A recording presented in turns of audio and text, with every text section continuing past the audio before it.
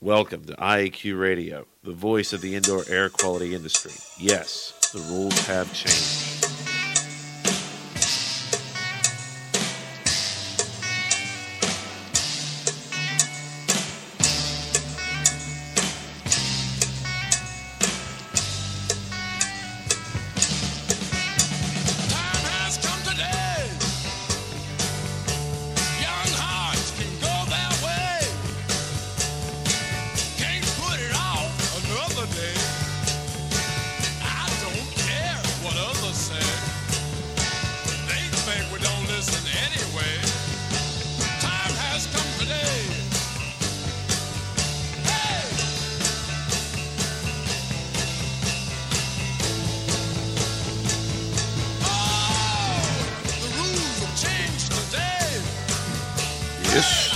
Have changed.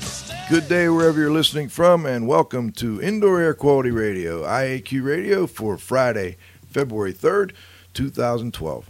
This week, episode 234 comes to you from Studio C in beautiful McKees Rocks, Pennsylvania.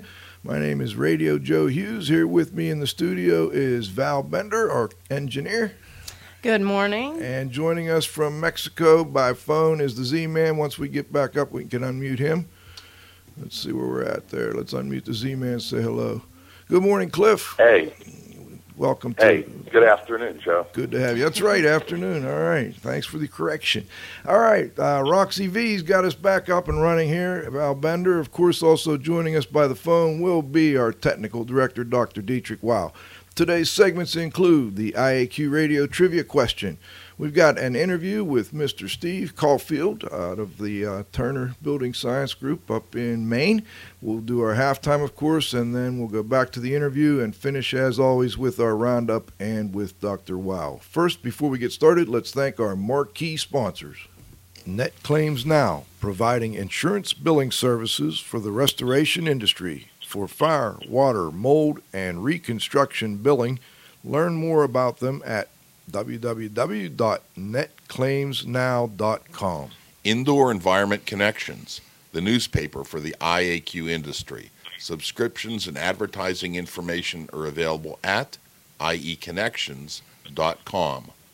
John Don Products, where restoration and abatement contractors shop. Visit them at www.jondon.com. Clean Facts and Cleaning and Maintenance Management Magazine, your source for cleaning and maintenance news.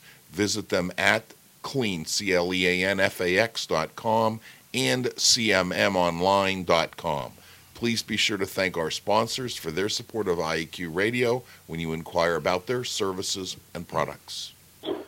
Okay, folks, to listen live, just follow the link on your show invitation that says go to the show, or, of course, you can go to iaqradio.com and follow the link there that says go to show. And you can stream past shows directly from our website or download the show by going to the IAQ Radio website and follow the link that says go to the show. You right-click on the download button and save it to your favorite MP3 player. You can also, of course, download the shows from iTunes. Don't forget, we have ABIH, IICRC, and ACAC continuing education credits. Just email me and request a quiz. Fortunately, the end-of-month rush is over, Val. Thank you. It was a rough month this month. And last but not least, please visit the IAQ Training Institute website for the most current dates for the training you trust at iaqtraining.com. Don't forget, we've got the Indoor Environmentalist course coming up at the end of March in Greenville, South Carolina. And, of course, we have our annual summer camp at the end of August at Indian Lake. Let's take it over to the Z-Man for today's IAQ Radio Trivia Question. Thanks, Joe.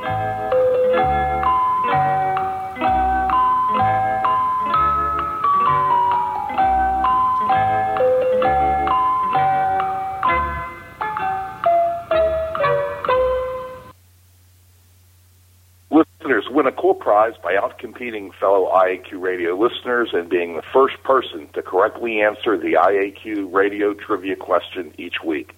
Submitting your answer is easy. Email it to cslotnick@cs.com or if you're listening to the show live via your computer, text in your answer. Congratulations.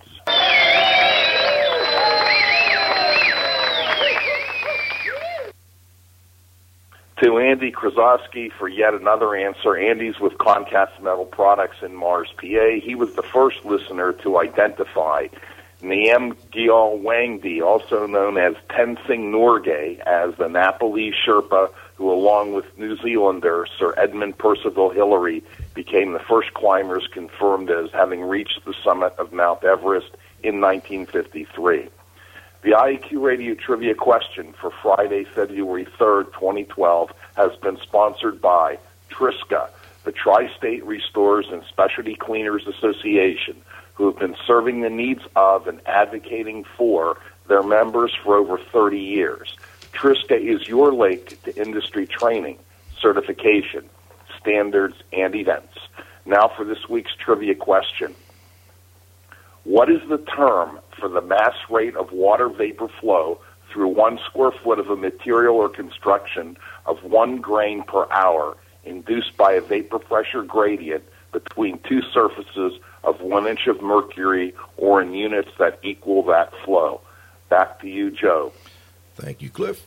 Today's guest is Steve Caulfield, a professional engineer and certified industrial hygienist, also widely known and respected building science consultant and senior vice president with Turner Building Science and Design.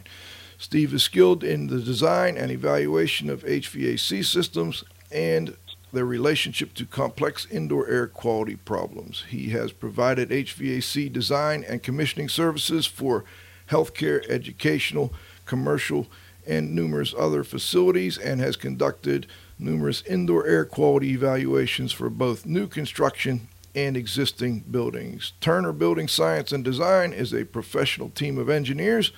The collective diagnostic and design experience of their staff includes the indoor air evaluation of over 20 million square feet of commercial, industrial, institutional, and educational space.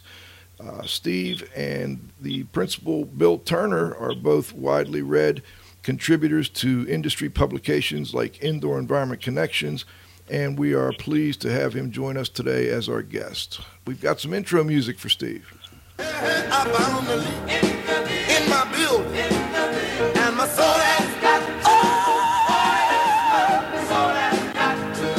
don't you know I know my soul has got I found the leak in my building, and my soul has got to move, but I thank God I have another building up. I like that one, Cliff. Nice pick. All right, Steve, do we have you on the line?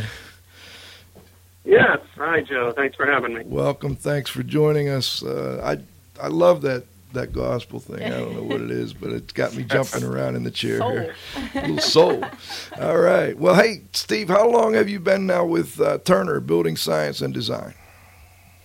Yeah, well, it's been 15 years. It's the longest I've stayed in one place. 15 years now. And where were you prior to that? Well, I'll give you a kind of a short history. I started out doing, I got my mechanical engineering degree, and then I started out doing industrial hygiene work in Massachusetts, and left with my wife. We moved to Florida for 5 years and continued in industrial hygiene, but at an engineering company, got enough engineering experience to take the PE and moved up to Maine back 15 years ago. And where did you go to school again? I went to the University of Hartford in Connecticut. Hartford, Connecticut. All right. I knew I saw it somewhere. I was looking at my notes here, and I didn't see where it was. And now, so you had done some work in Florida as well, so you've kind of mixed between the hot, humid climate and now the cold climate. Does Turner go around the country quite a bit, or do you pretty much stay up in the Northeast? Well, we have done work all over the country. I personally have done some work in Kansas and North Carolina and Delaware, working for the Turner Group, but most of our work is in the 6 New England states. Okay, because we want to talk a lot today about building science issues, and I just wasn't sure because we hadn't been able to really touch base too much prior to the show. You're a busy man. Wanted to make sure we could go into some different climate issues here. But before we do, you also volunteer in some industry positions, and I'm curious, what is your position now? Are you still working with the Maine Indoor Air Quality? Is it the Indoor Air Quality Council? Yes, it is. Actually, I'm the president of the Maine Indoor Air Quality Council, which I like to say is mostly a ceremonial post because a lot of the work is done by our executive director. But I have been on the board of the Maine Indoor Air Quality Council since its inception in 1998. So it's been a long relationship, and really that's most of what I have time for, certainly now that I'm president of the organization, because there is a lot of work that goes into that. Did you say 1998 or 88? Oh, 98. 98, okay. Yeah. So you're looking at 14 years now. That particular group's been around. They are a respected group. They do a conference, I guess, every year, and as I understand it, the conference will be coming up here shortly. Can you tell us a little bit about the conference, when it is, where it is, and maybe give us a little overview of some of the presentations? Sure.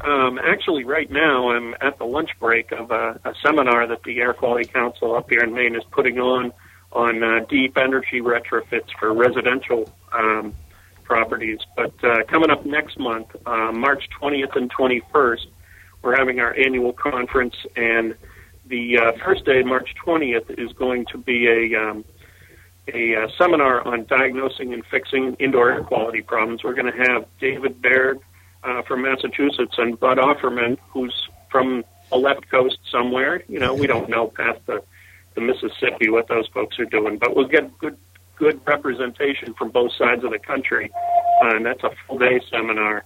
And then on the 21st, the actual conference, we have a keynote speaker, Dr. Eileen Story from, well, I guess I've known Eileen Story for a long time, so I got to get this right. I don't have it here. I believe she's with the CDC now. And she'll be doing a talk about the Institute of Medicine report on the effects of climate change and how that's going to affect the indoor environment.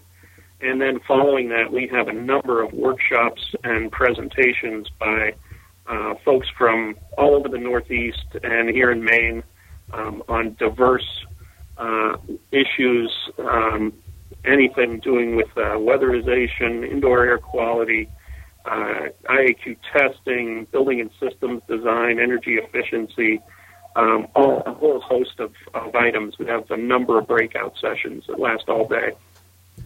And sounds like a great conference, and we look forward to, I don't know if I'll make it this year, but I'd love to make it down the road at some point in time. Anyway, Dr. Wow and myself and Cliff, we've all been doing training in the indoor environmental quality disaster restoration world for many years now. And the IAQ Training Institute is a company that Cliff and I have, and we're redesigning our indoor environmentalist training program. It's the Indoor Air Quality Association approved program. We've got the approval to go ahead and redesign this course and make some changes I've wanted to see for a long time. One of the biggest changes is we're going to add a lot on building science issues, and we got some feedback there. Okay, maybe it's from your cell phone there, Steve. I don't know if you can. Are you close to any electrical equipment there? No, I'm not. Okay, we got a little background noise. We'll see. You know what? Try muting Cliff for a moment. Okay. Anyway. Let's see if that helps. Okay, so far so good. Now, I'm thinking about dividing the building science section and actually the whole course into 3 levels: an awareness level, an intermediate level, and an advanced level. And prior to the show, I had asked you to, kind of give me your feedback on what subjects should go into those different levels. And one of the things that you came back with was that on the awareness level, they need to understand the forms of moisture. So you have liquid water, ice, water vapor, or humidity. Can you talk a little bit about why that's so important for them to understand on the awareness level? Well, because I think on an awareness level, so many people are dealing with, if that's the level of course that they're taking, they're dealing with things that they're seeing out in the field. And they're not necessarily the ones who are doing diagnostics and trying to find the source of anything. But they're the ones who are seeing, stains on the ceiling or mold growing on the wall. And to get an understanding, basically, with how, some of the biggest misconceptions can be the difference between, water that's coming in from outside and water that's just condensing from inside. So understanding that water moves in different ways, and it can move through the building as vapor, but it can also leak in from roof leaks or pipe leaks and things like that. It's just a basic concept that I think people need to understand. And you also mentioned that, and you kind of went into it a little bit here, the concepts of pressures as driving forces moving air through buildings. Can you elaborate on that a little bit? Sure. The problems that people face in dealing with indoor air quality issues in a building don't necessarily always originate within the space where the effects are. So understanding that buildings, certainly commercial buildings, institutional buildings, are large, complex systems where air moves in ways that, some ways we know and intend, but a lot of times the air is moving in ways that we don't intend, through holes in the building and pressure differences and things like that. So just getting those basic concepts to someone who's taking a course at the awareness level, I think, is important. All right, we brought Cliff back on, and Cliff, I don't think it was your phone with the background, but we'll take care of that in editing. Cliff, I wanted to know, do you have anything you'd like to add with respect to that level, the awareness level, or anything we've talked about so far? No, Joe. I think we can, kind of move on to intermediate if you want. Okay, great. Well, let's go to the intermediate level, and at that level, we again corresponded, and you said that those people need to have a better understanding of moisture damage causes such as wind-driven rain, condensation, and leaks, and then additional understanding of air pressure, including temperature-driven stack effect, etc. Maybe we could just stop and talk a little bit about wind-driven rain, condensation, and leaks, and understanding the nature of those issues. Can you comment on that a little bit more? Yeah, well, when you get a wind-driven rain, a lot of things can happen around the exterior of the building that don't happen under other conditions. You've got the combination of lots of water and a big pressure difference, and that can overcome some flashing issues that you may not be aware of under normal circumstances. But under up here we get nor'easters, down south they get hurricanes. When those high wind events happen, they can cause leaks in ways that don't normally happen. So understanding whether you have an issue with a particular exposure of the building or a particular type of storm is different than having a systemic problem where your flashing is installed improperly and you're getting continual moisture into a wall, for instance. Okay, and then you go into more information on things like temperature-driven stack effect and mechanical system effect. I know mechanical system is one of your big areas. Can you tell us a little bit more about what you think people need to understand about mechanical systems, at least at the intermediate level? Well, certainly understanding what they are supposed to do. So, for instance, places where you're generating contaminants, and that could be anywhere from a janitor's closet or a bathroom to a welding shop, need to be maintained at a lower pressure than adjacent spaces so that you don't leak those contaminants out into the air. But further, you need to understand that you can have many microcosms in a building. We've done work in very complex buildings where they have multiple systems that are trying to maintain different pressures. So, for instance, like a vocational school where they may have instructional space next to lab space. And the lab space could be anything from auto technology to nail salon. And those things, you don't necessarily want the instructional space to be affected by lab space in that case. Okay. You know what, Steve? I hate to. I'm wondering if could you call back in? We're getting a lot of feedback on the phone. I'm thinking maybe you got a bad connection there, and if you just call that number back in, I'll keep things rolling here for a moment with Cliff, and that might clear up some of the background noise we're getting. What do you think, Val? Yeah. Can we give that a try, Steve? Sure. Okay, great. Thank you. All right, Cliff. Yep. Let's bring you on for a moment. Z-Man. Okay, Joe. We're talking, awareness level and intermediate level. And, a lot of the guys that you've done training with in the past, especially the disaster restoration crowd, they're contractors. They do understand a lot about the building itself. But I'm wondering, what are your thoughts with respect to, at the awareness level at least, what do these guys need to, what do we need to, what kind of information do we need to get these guys to help them kind of communicate better with the Steve Caulfields of the world, for instance? Well, I think the one thing what I'd like to do, Joe, is answer it more on the intermediate level, because I think that he brought up really an outstanding point. One of the things that happens is that restoration contractors sometimes work in different parts of the country. They're kind of like gypsies. They kind of follow where the work is. And you may have someone who's from the Midwest and not necessarily familiar with nor'easters and the effects of them, and not necessarily familiar with hurricanes. And, they'll go down into an area like North Carolina or Florida, and they're not familiar with the effects of this combination of wind-driven rain and pressure, overcoming flashing and overcoming, other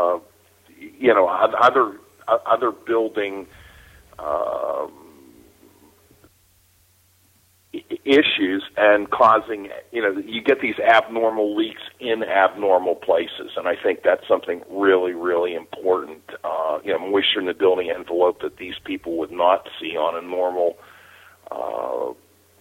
not see in their normal work pattern. It's one of those things where it's kind of out of sight, out of mind. And I think that was just a really, really important point. And I think, they're going to need,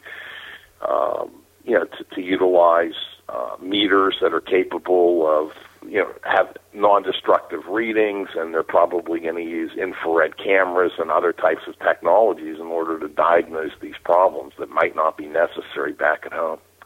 Okay. And Steve, I think we have you back, and I just wanted to kind of fill you in while you were gone. Cliff talked a little bit about the fact that you pointed out that, different areas of the country have different issues. We asked him specifically about restoration contractors, and he said that was a great point for them because they do travel around the country. Now, another point I'd like to bring up with respect to people traveling around the country, I think many of our listeners are familiar with the fact that we have either cold environments or mixed humid environments or hot humid environments or hot dry environments. But one of the other things I'd like to mention is the difference between the foundation or the base of the building. A lot of times in the north here, we'll get basements. In the middle area of the country, in the North Carolina, South Carolina, we'll get a lot more crawl space type construction. And then in the hot, humid climates, you're going to get slab construction, and oftentimes in the hot, dry climates as well. Steve, what other regional differences would you like to point out for people when they are trying to deal with these projects where they're not necessarily in their own area? Yeah, well, one of the obvious big ones is the fact that in some climates, the driving force for moisture is from the outside in, and in others, the driving force is from the inside out, and makes a big difference on where you're going to see that moisture in the building envelope, and also how you deal with it. Where's your first moisture control surface, if you will? By the way, the sound is so much better. Val and I just breathed a big sigh of relief. Thanks for calling back in, Steve. Well, I'm closer to an exterior wall, so hopefully that helps. Great. Now, you also mentioned the wind forces on the exterior of a building, and you mentioned that a few times, and it sounds like that's an issue that you run into quite a bit. Can you elaborate a little bit on what type of problems you've seen, for instance, maybe give an example, because of the wind pressure on the side of a building? Well, it can cause different types of problems. I mean, the first off, when we were talking about wind-driven rain, I mean, it can push water up hills. So all of a sudden there's something where water isn't following gravity. It's being pushed by, air pressure to go against gravity. But, one of the big things that we run into up here in the, great frozen north is that people are burning a lot of fuel for heat, and they don't necessarily understand what happens when their exhaust from this fuel source goes outside the building and what effects the wind has on maybe re-entraining that exhaust back into the building. So how the wind causes airflow to curl around buildings and cause eddies and things like that. Sometimes that's a big issue as well. And that seems like an issue that would be something that someone who had a more advanced understanding would be able to diagnose. And how would you diagnose something like that? Well, I mean, the simplest way, if you want to show somebody what's happening, a lot of times what we'll do is just inject smoke. If a system isn't running at a certain time, we'll inject smoke. And we've done this with, say, plumbing vent systems as well. Fill it full of theatrical smoke. The smoke's coming out of the plumbing vent, and all of a sudden you can see how the wind takes it right into the air intake. And, instantly, even the most inexperienced person dealing with indoor air quality problems can see that, the smoke comes out of the plumbing vent and goes into the air intake. Aha, I get it. But if you're just trying to show them diagrammatically that, this could happen, it's not as powerful a tool. More advanced uses might be to use some kind of tracer gas. You might use carbon dioxide or sulfur hexafluoride to do something like that. But whenever possible, to convince a client, it's better to use something they can see. Put out the smoke and mirrors, huh? Get it? Yeah, well, literally. Well, listen, we've got a text question here, Steve. I think it ties in nicely. Indoor air quality. It's the smell that counts. Often a big moisture issue is missed. How does the structure dry, to the inside or to the outside? I think that's a good building science issue with respect to, people who are learning about building science issues, trying to evaluate these problems. How do you determine whether the building's drying to the inside or to the outside? And does that change during the course of the year? Oh, it'll certainly change. Up here in Maine, we're known for having cold winters, and right now it's very dry outside, and so buildings are trying to dry to the outside. But more and more, we're getting buildings that are air-conditioned in the summer, where the humidity is on the outside. I mean, remember, we have conditions similar to Orlando, Florida here for a period of the summer. It may not occur all summer, but we can have several weeks of high dew points where the moisture drive is definitely from the outside to the inside, and that gets even further compounded when you cool and dry the inside. So it becomes, your issue may be happening when it's cold and you're getting condensation from the moisture in the building moving outwards, but you could just as easily have problems when moisture is moving from the outside in. So this tends to be a very challenging climate. I know when I moved here from Florida, people said, well, I can't have any air quality problems in Maine. What are you going to do up there? Because all the mold grows down here, right? Yeah, right. Well, it turns out it's even more complex when you deal with both extremes. And can you talk a little bit about in the middle of the country, not necessarily the middle of the country, but in the southeast, up in like North Carolina, South Carolina? Yeah. Well, I remember we were doing work at a school in North Carolina, and one of the things we were looking for or trying to prove was that stack effect was bringing contaminants from the crawl space up into the occupied space. We happened to be there in the middle of summer when the school was out of session, and we were trying to use a tracer gas to prove this, and found out that because they were air conditioning the space above, we were actually getting a reverse stack effect, if you will. The air was coming in the top of the building and dropping down because of the cool temperature inside, and coming out of the crawl space out to the exterior of the building. So airflow in those spaces, that part of the country, just strictly airflow can vary from summer to winter based on if you're cooling the building now, things are coming down towards you, and in the winter, things are coming up as the stack effect works. You know, the buoyancy of the warm air is driving things up through a building. Cliff, anything you'd like to add before we go to halftime? No, Joe, I think you're doing just fine. Great. Now, Steve, before we do go to halftime, you kind of anticipated a question. I don't know if you realized it or not. We get a lot of questions about, and I see this on some of the chat rooms, mold in attics. And is it really a concern for people? Well, you know, you got a little mold in your attic, or a lot of mold in your attic, let's say. And, you know, I remember Mike McGinnis was on the show not long ago, and Mike's always been big on the 4 Ps, you know, people, pollutant, pathway, pressure. You kind of answered my question, but I'd like you to go into a little more detail. When can the mold in the attic be a problem for residential, let's say, properties? Well, certainly anytime you've got an air handling system that, you know, say you've got a return duct that passes through the attic, or you've got the air handler itself in the attic, then you've got a definite, you know, pressure-induced pathway there where you're sucking air from the attic that's going to be distributed to the space. But as I said, I think what you're alluding to is what I talked about in North Carolina, where right. the airflow was actually going from the attic down. Then you have a pathway where that pollutant can get to people.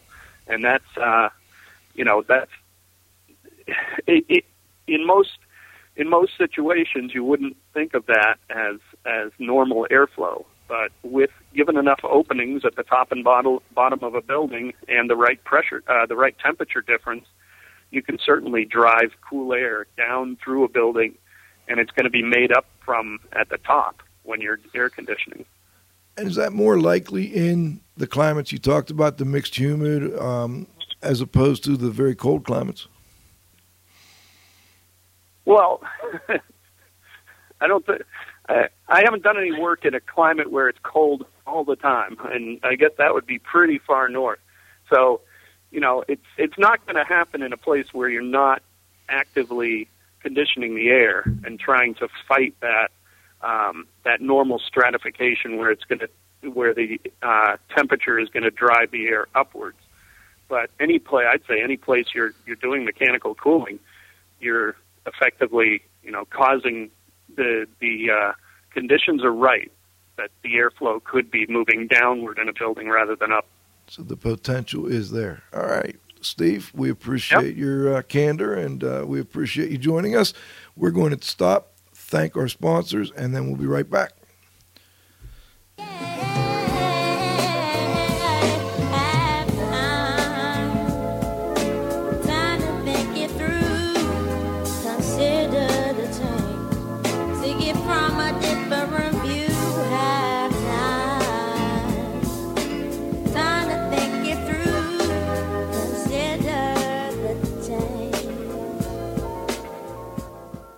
Thanks to our association sponsors, the National Air Duct Cleaners Association, NADCA, is the leading authority for information on HVAC inspection, cleaning, and restoration. Visit NADCA at www.nadca.com. The Indoor Air Quality Association, IAQA, a nonprofit multidisciplinary organization dedicated to promoting the exchange of indoor environmental information through education and research. Visit them at www.iaqa.org.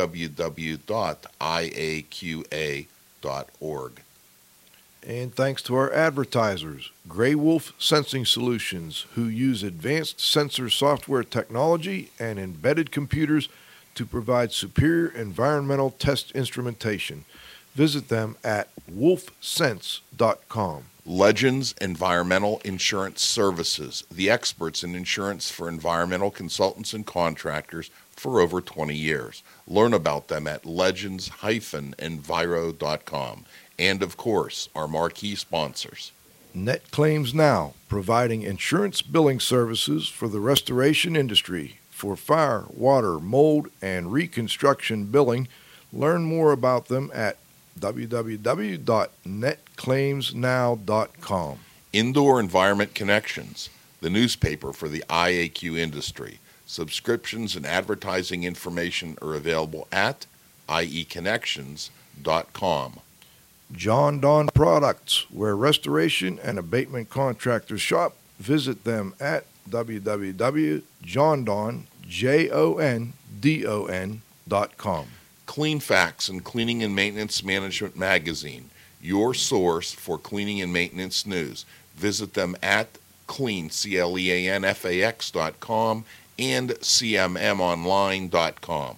Please be sure to thank our sponsors for their support of IAQ Radio when you inquire about their services and products. All right, we are back for the second half of today's show with Steve Caulfield, the professional engineer and certified industrial hygienist with Turner Building Science and Design, LLC. Steve, do we have you back? Yes. Great. Steve, while we were finishing up the first half, I had a comment come in from a listener. I'd like to just read it to you. Maybe you could comment. It says, thanks, Steve. We have found the Oak Ridge and WUFI, WUFI, year-long hygrothermal modeling to be a big help on mixed climate situations. Air infiltration, I guess, is the key. Any comment on that? Well, we have not used a lot of WUFI modeling, and it's a lot of times. I think there was something in there about air infiltration, and really, a lot of times that's a bigger problem. Where you can model the steady state conditions or even the variable conditions on either side of what you're calling your perfect wall, but it rarely gets built that way.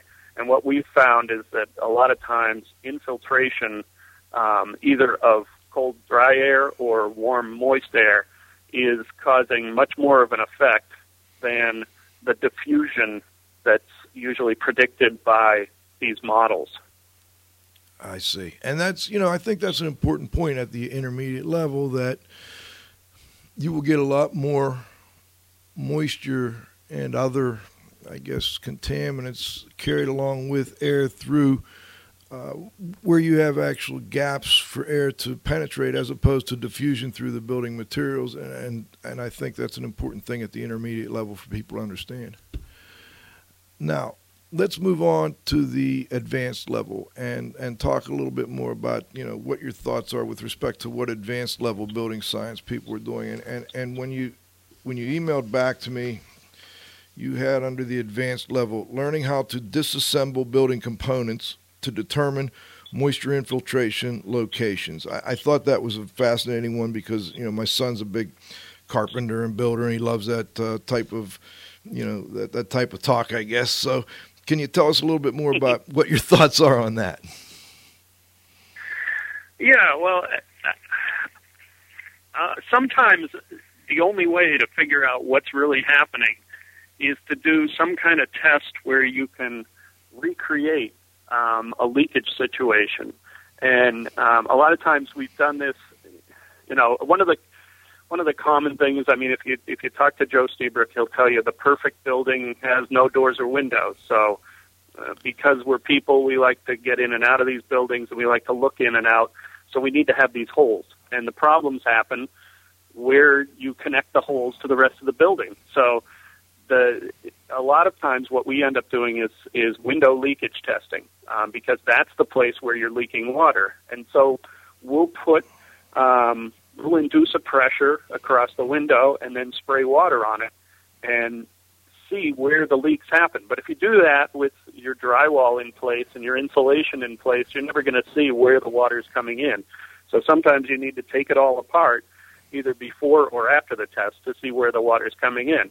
Now, you don't want to take apart too much ahead of time because you might skew the test. But a lot of times that's a good way to see where does the water actually leak in. So what do I need to do to stop that?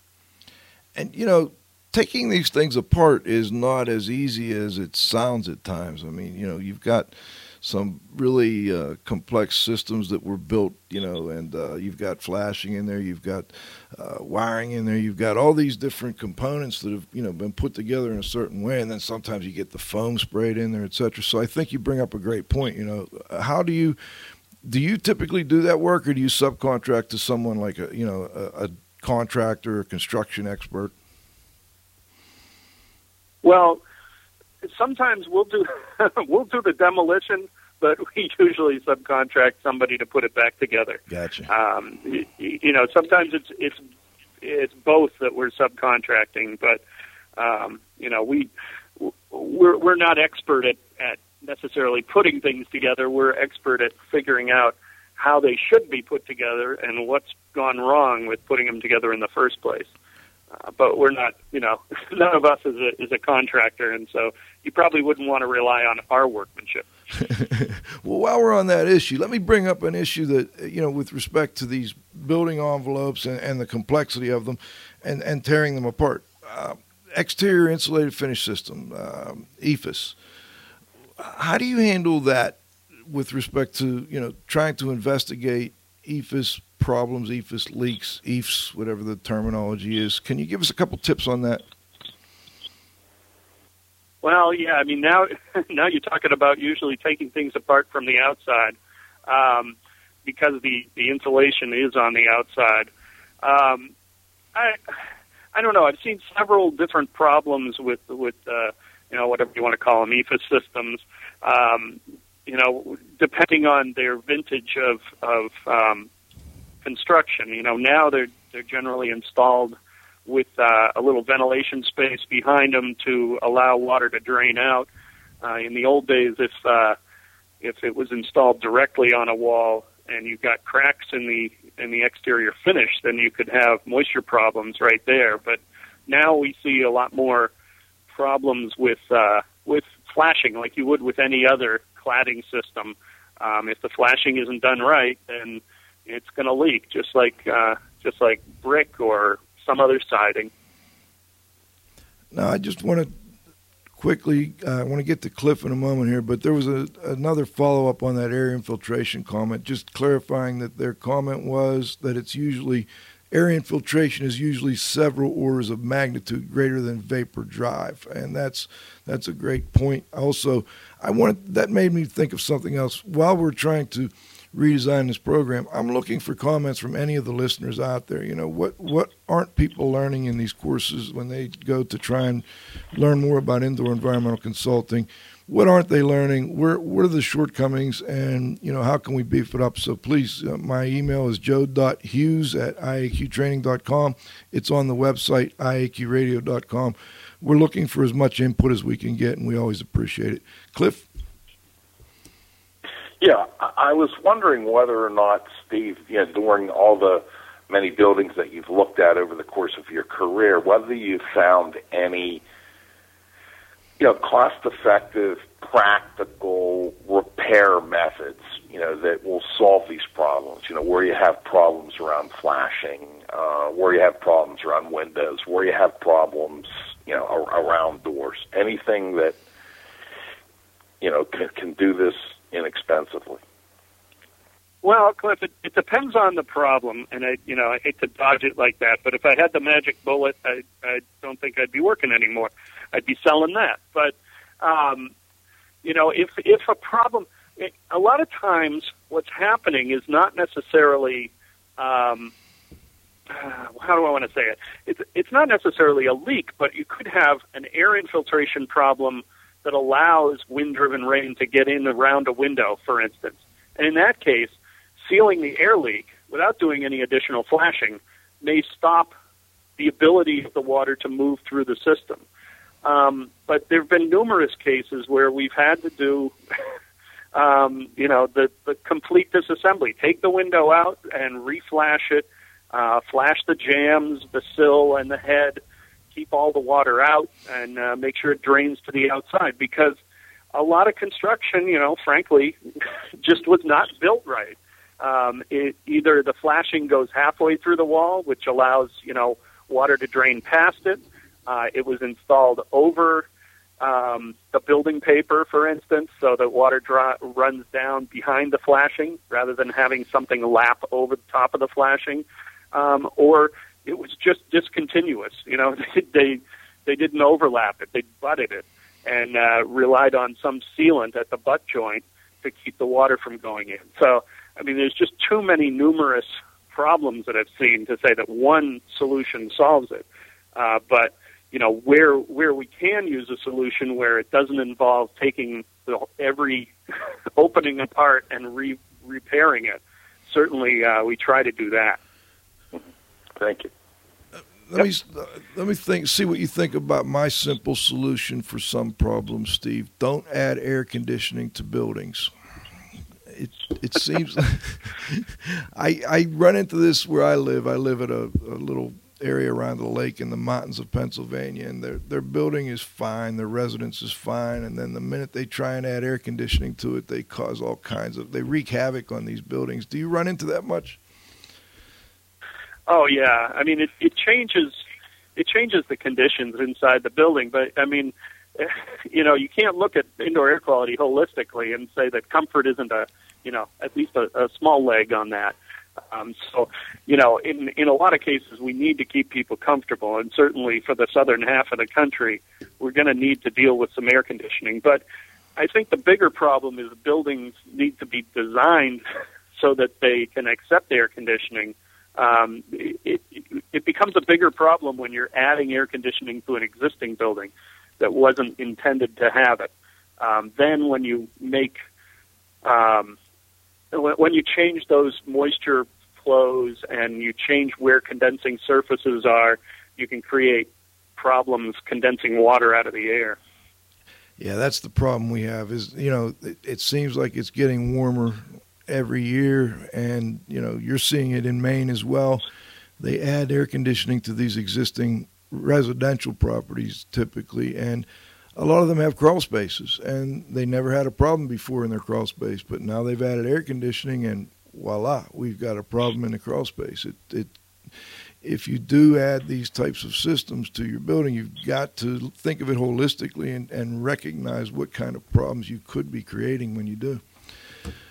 And if I can just go back to that building in North Carolina, the air that was coming out of the exterior vents on the crawl space had to be, 68 degrees. So, when you add air conditioning to a building that's relatively leaky over a crawl space, you're effectively changing the conditions in that crawl space, and you may be creating condensing surfaces for when the 95 degree humid air hits that cold surface. It could be causing condensation, which could cause a problem in your crawl space that you never had before. Yeah. Now let me go. You had a couple more advanced level suggestions here. One was more information on things like using infrared cameras, moisture meters, tracer gas, pressure measurements for air pressure. I wonder if you could comment on infrared cameras for us. Are you using them frequently now, and how has that changed the way you do your work?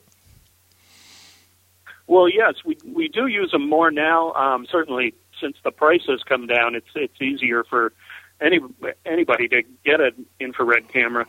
There are several issues with using them properly, and I guess one of the biggest things that we've done in trying to solve problems of air leakage in buildings is, well, first of all, you need a temperature difference to use the infrared because it's looking at temperature. So you need a temperature difference between the inside of the building and the outside if that's what you're looking at. But one of the other things that helps is to manipulate the pressure in the building. So maybe put a blower door in and pressurize the building so that air leaks out in places where you can see it. Then you see clear streaks on your infrared image that show you where the air is leaking out of buildings, and you can go to those areas to try and air seal them, from a weatherization perspective as well as from an air quality perspective where, unintended airflows may be getting through your building. Could you comment on moisture meters and any advancements you've seen in moisture meter technology, if you have seen any, and maybe give listeners a tip for the issues that are, good or bad about tips for how to use their moisture meter? Yeah, well, and a lot of times what we'll do is use the infrared in conjunction with moisture meters, particularly in like cold weather, because we'll get, if we're looking at an inside of a building with an infrared camera, we may see a cold spot, and that could either be a lack of insulation, it could be a wet spot, or it could just be an air leak. So in that case, we would use a moisture meter to verify whether that area is actually moist. And we've used, numerous types of these. We've got contact meters, electronic type, what do I want to say, like magnetic meters or pin type meters that just measure conductance. All of them have their pluses and minuses. One of the things that we've been doing recently is looking a lot more closely at concrete moisture levels, and realizing that, the standard calcium silicate moisture test, where you're testing the floor moisture content before you put down, say, floor tile. The way that test is conducted may miss some of the moisture in floors. So we've been more so looking at doing deep humidity tests using moisture meters, so putting a probe down into the concrete and testing it that way, as well as using like some of the commercially available contact concrete moisture meters to verify what's going on. And having a knowledge of a number of different technologies helps you to understand what may be causing different readings under different circumstances. I'm glad you bring up the concrete issue.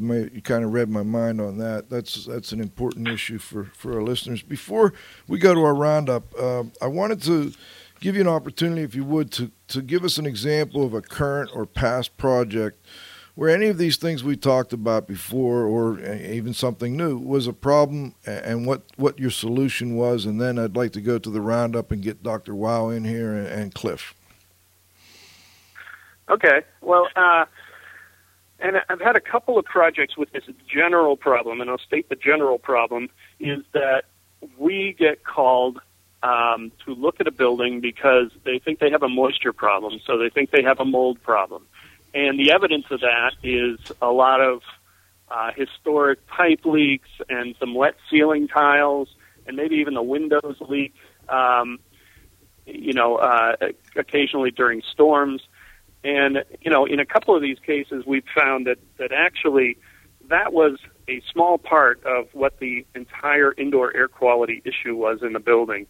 And one of these cases, it turned out that they had issues with a boiler plant that had initially been on an exterior wall that was moved to the interior of the building. They built an addition.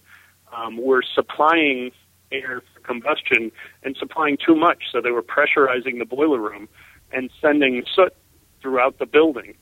Okay, so that was one contaminant. In addition, they had a heat pump system where all the condensate drains were connected to each other, and periodically during the year, some of the condensate drains would dry out, and some of them were under positive pressure and some were under negative pressure. And so we again injected some smoke into the condensate drain system and saw how all these things were interconnected, and smoke was coming out all over the building. And we realized, aha, if we've got stuff growing in the condensate drain system, and it's air is moving through that condensate drain system and going into these air handling systems, then all that stuff that's growing in there is being distributed throughout the building. So even though they had a biological problem, it wasn't necessarily related to the leaks and the water intrusion that they could see. You bring It brings me up. I got to get one more in before we go to Roundup here, Steve. You started out with your certified industrial hygienist certification, as I understand it, if I recall correctly, and then you got your PE. Which of those two, and I know this might be tough to do, which of those two backgrounds helps you more with solving indoor air quality problems, or are they both equally important?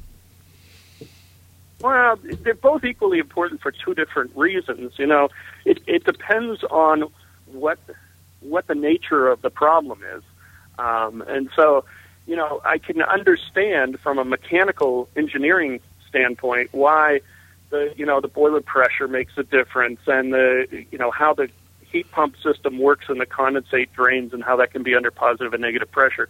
But a lot of times it's the health effects that drive us to the solution as well. And we try to reconcile what people are telling us and what their doctors are telling them as far as what's going on and what, maybe giving us clues to what we should be looking for. So, I mean, I guess some of it comes from that industrial hygiene background as well. And, that's another major component of the course. And while we're talking about that, what I'd like to do is we go to our roundup here. We got about 5 minutes left, and I don't know. Do you have to run right out of here at 1 o'clock, Steve? No. Okay. Maybe if you don't mind, if we maybe go over by 5 minutes. We'd love having you. Okay. All right, great. Let's go to the roundup. We'll go around one time. I'll have you, Val, Cliff, and then Dieter ask a question, or with Dieter a comment, I'm sure. Move 'em on, hit 'em up, move 'em on, hit 'em up, rawhide. Cut 'em out, ride 'em in, let 'em out, cut 'em out, ride 'em in, rawhide.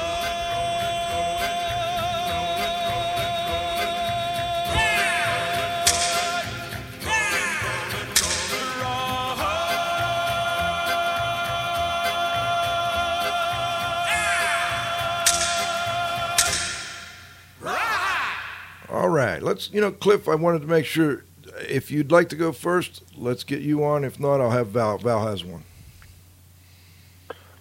Actually, I have two. One is a comment that, kudos to Steve for using smoke. I think that, people can't deny what they can see.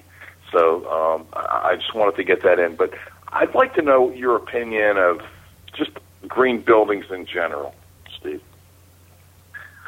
Okay, well, widely generally, I would say that green building is a good idea. But, some of the implementation has not been exactly what we expected. So, it's kind of like anything that's called green. There are varying degrees of green, that almost anybody can call anything green. But I'm all for anything that uses less energy and provides better air quality. That's for sure.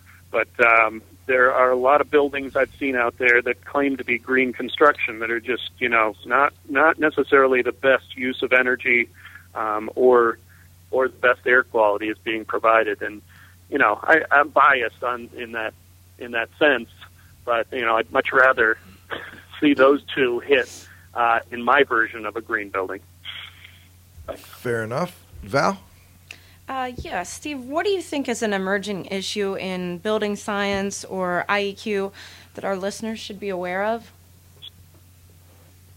Well, I guess, I'd have to say I don't know if it's an emerging issue, but over the years, we touched on this before, the whole idea of infiltration and air movement through buildings. And I think people have been harping on for a long time, from the energy efficiency perspective, they've been harping on R value, and not necessarily understanding how little effect that has if you're actually bypassing the insulation with a lot of air movement.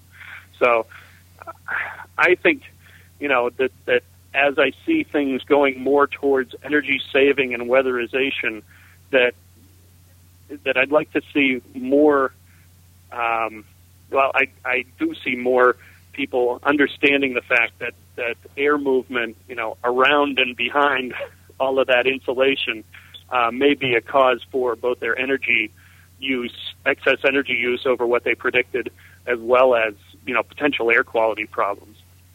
Yeah, that's a great point, Steve. I'm glad you brought that up. I'm glad Val asked the question because I when the big energy push came out here 2-3 years ago, I went and took a couple courses myself, and that was the one thing that really hit me as well. That I know the building science guys have been pushing area infiltration for years, but I think the tide really started to turn when the energy groups started to push the same issue, maybe for different reasons, but ultimately the bottom line is it's a big help that people are learning to fix those problems first, I guess. Next is our good friend, Dr. Dietrich Wild. Dieter, I know you got a couple comments on this one. Where's my music? Wait a minute. Where's his music? Oh, there we go.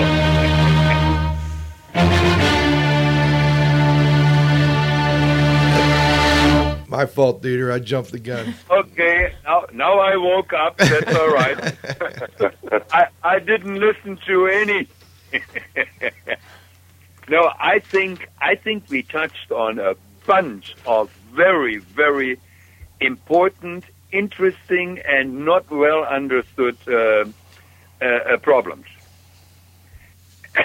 The one thing, and I have to throw that one in with a tongue-in-cheek, isn't it wonderful with our modern technology that the phones don't work nicely anymore?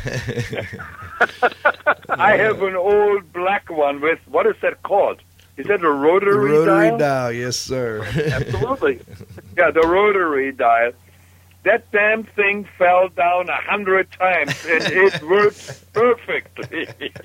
And a wire to the wall. Huh? The other thing that really bothers me, and Steve pointed that out perfectly, why the hell don't we learn how to do flashing on windows?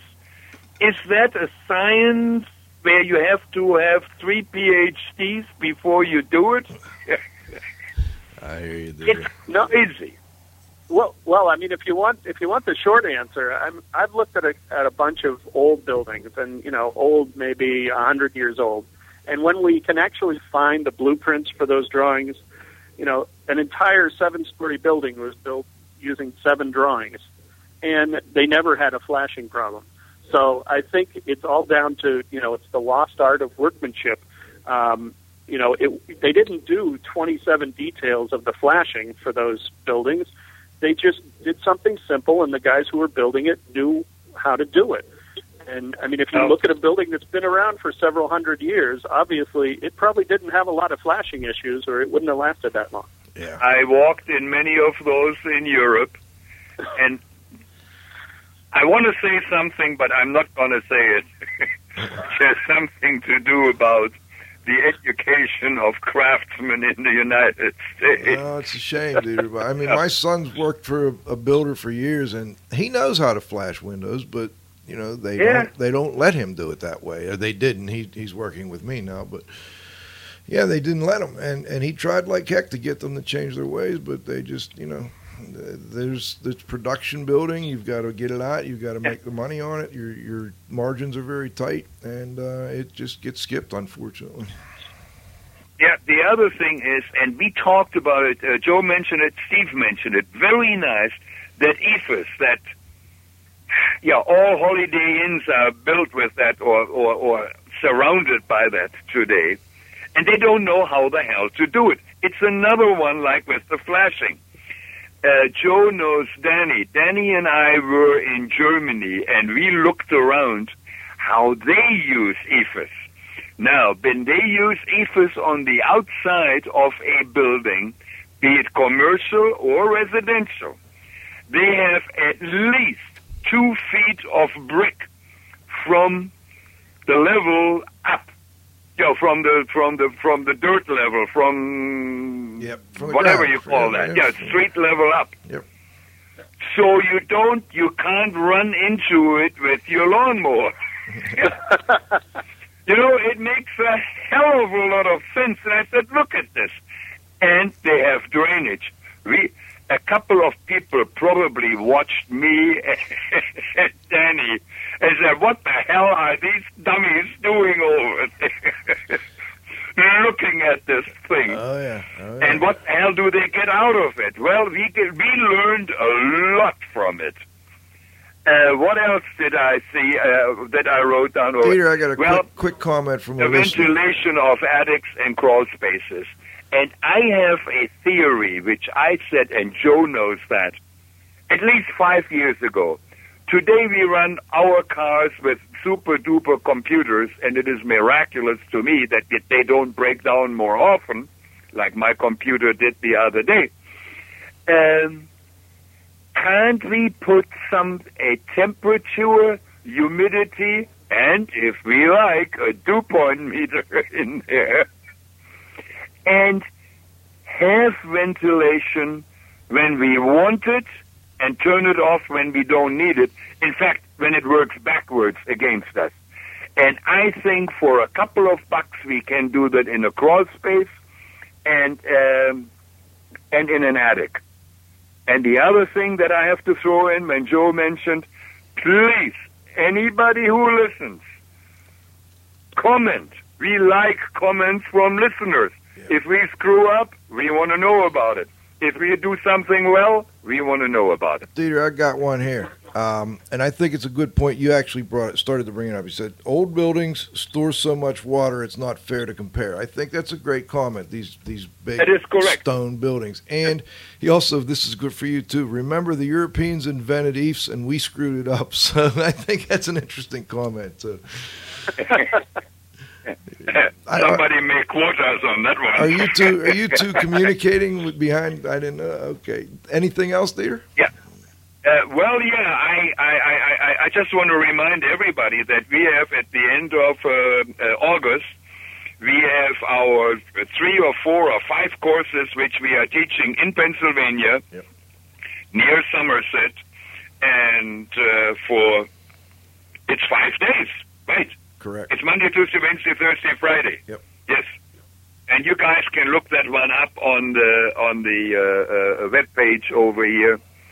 And what do we have on Saturday? Joe, tell everybody. The golf outing, Dieter, of course. The golf outing, of course. You're driving the beer truck, right? That costs, what, $35 or something like that for 18 holes? Great deal. We got to get Steve down. It is a great deal. Steve, do you play any golf? Anyway, the crawl spaces, the EIFS, Germany, comments from listener. Oh, I forgot. Congratulations, Andy. I worked with Andy 2 weeks ago, and he's a great guy, and he beat us again, and I think I know the answer for today's trivia question. Yep. Yeah. Did you get a good answer so far? No, I don't have one Not yet. yet. I don't see one yet. You have one? No. Not yet. You can answer, and we'll send you a prize. Well, I need another hat. No, it has something to do with ASTM to measure perm, but that is all right. All right. Now, perm was what you're looking for. That'll work. We teach the details at the end of August in Somerset, Pennsylvania.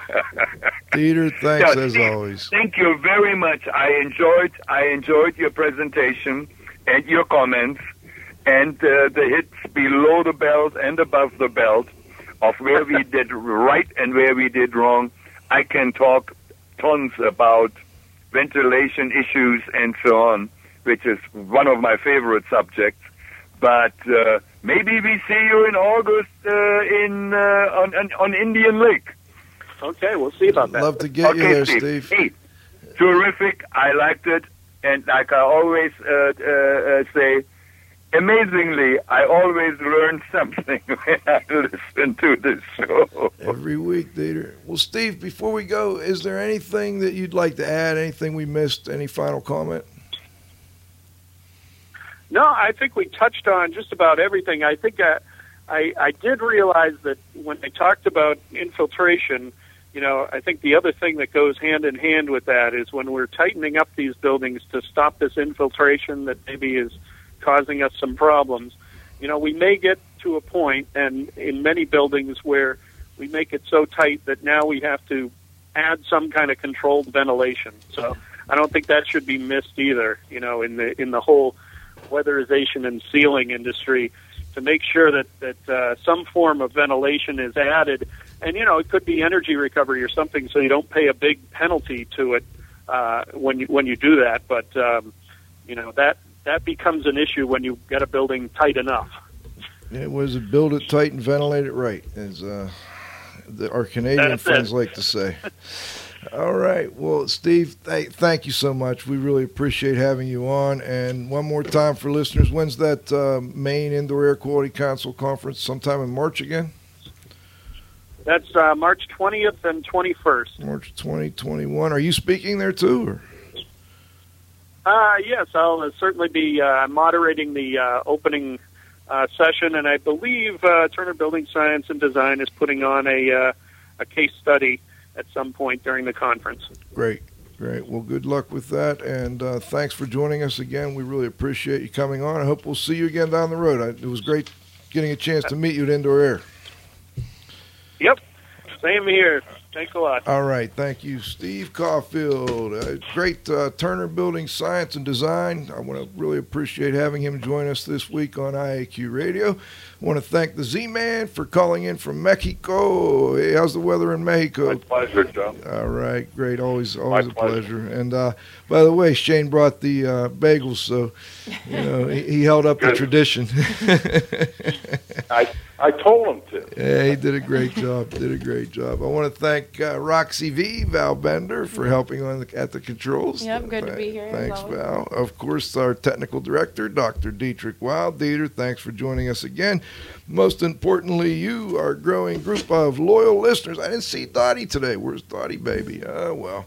Anyway, please come back and join us next week. We've got Richie Shoemaker. He's got some new research and some new results out, so we're going to talk to him a little bit about some of his genomics and some of the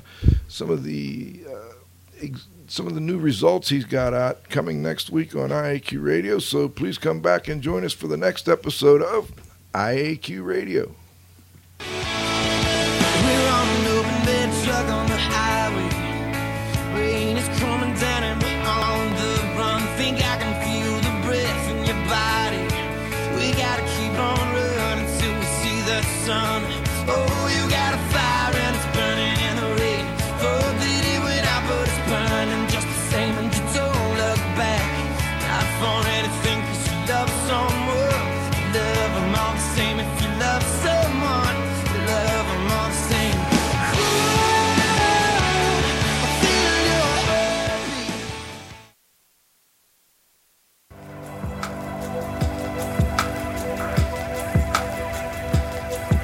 This has been another IAQ Radio production.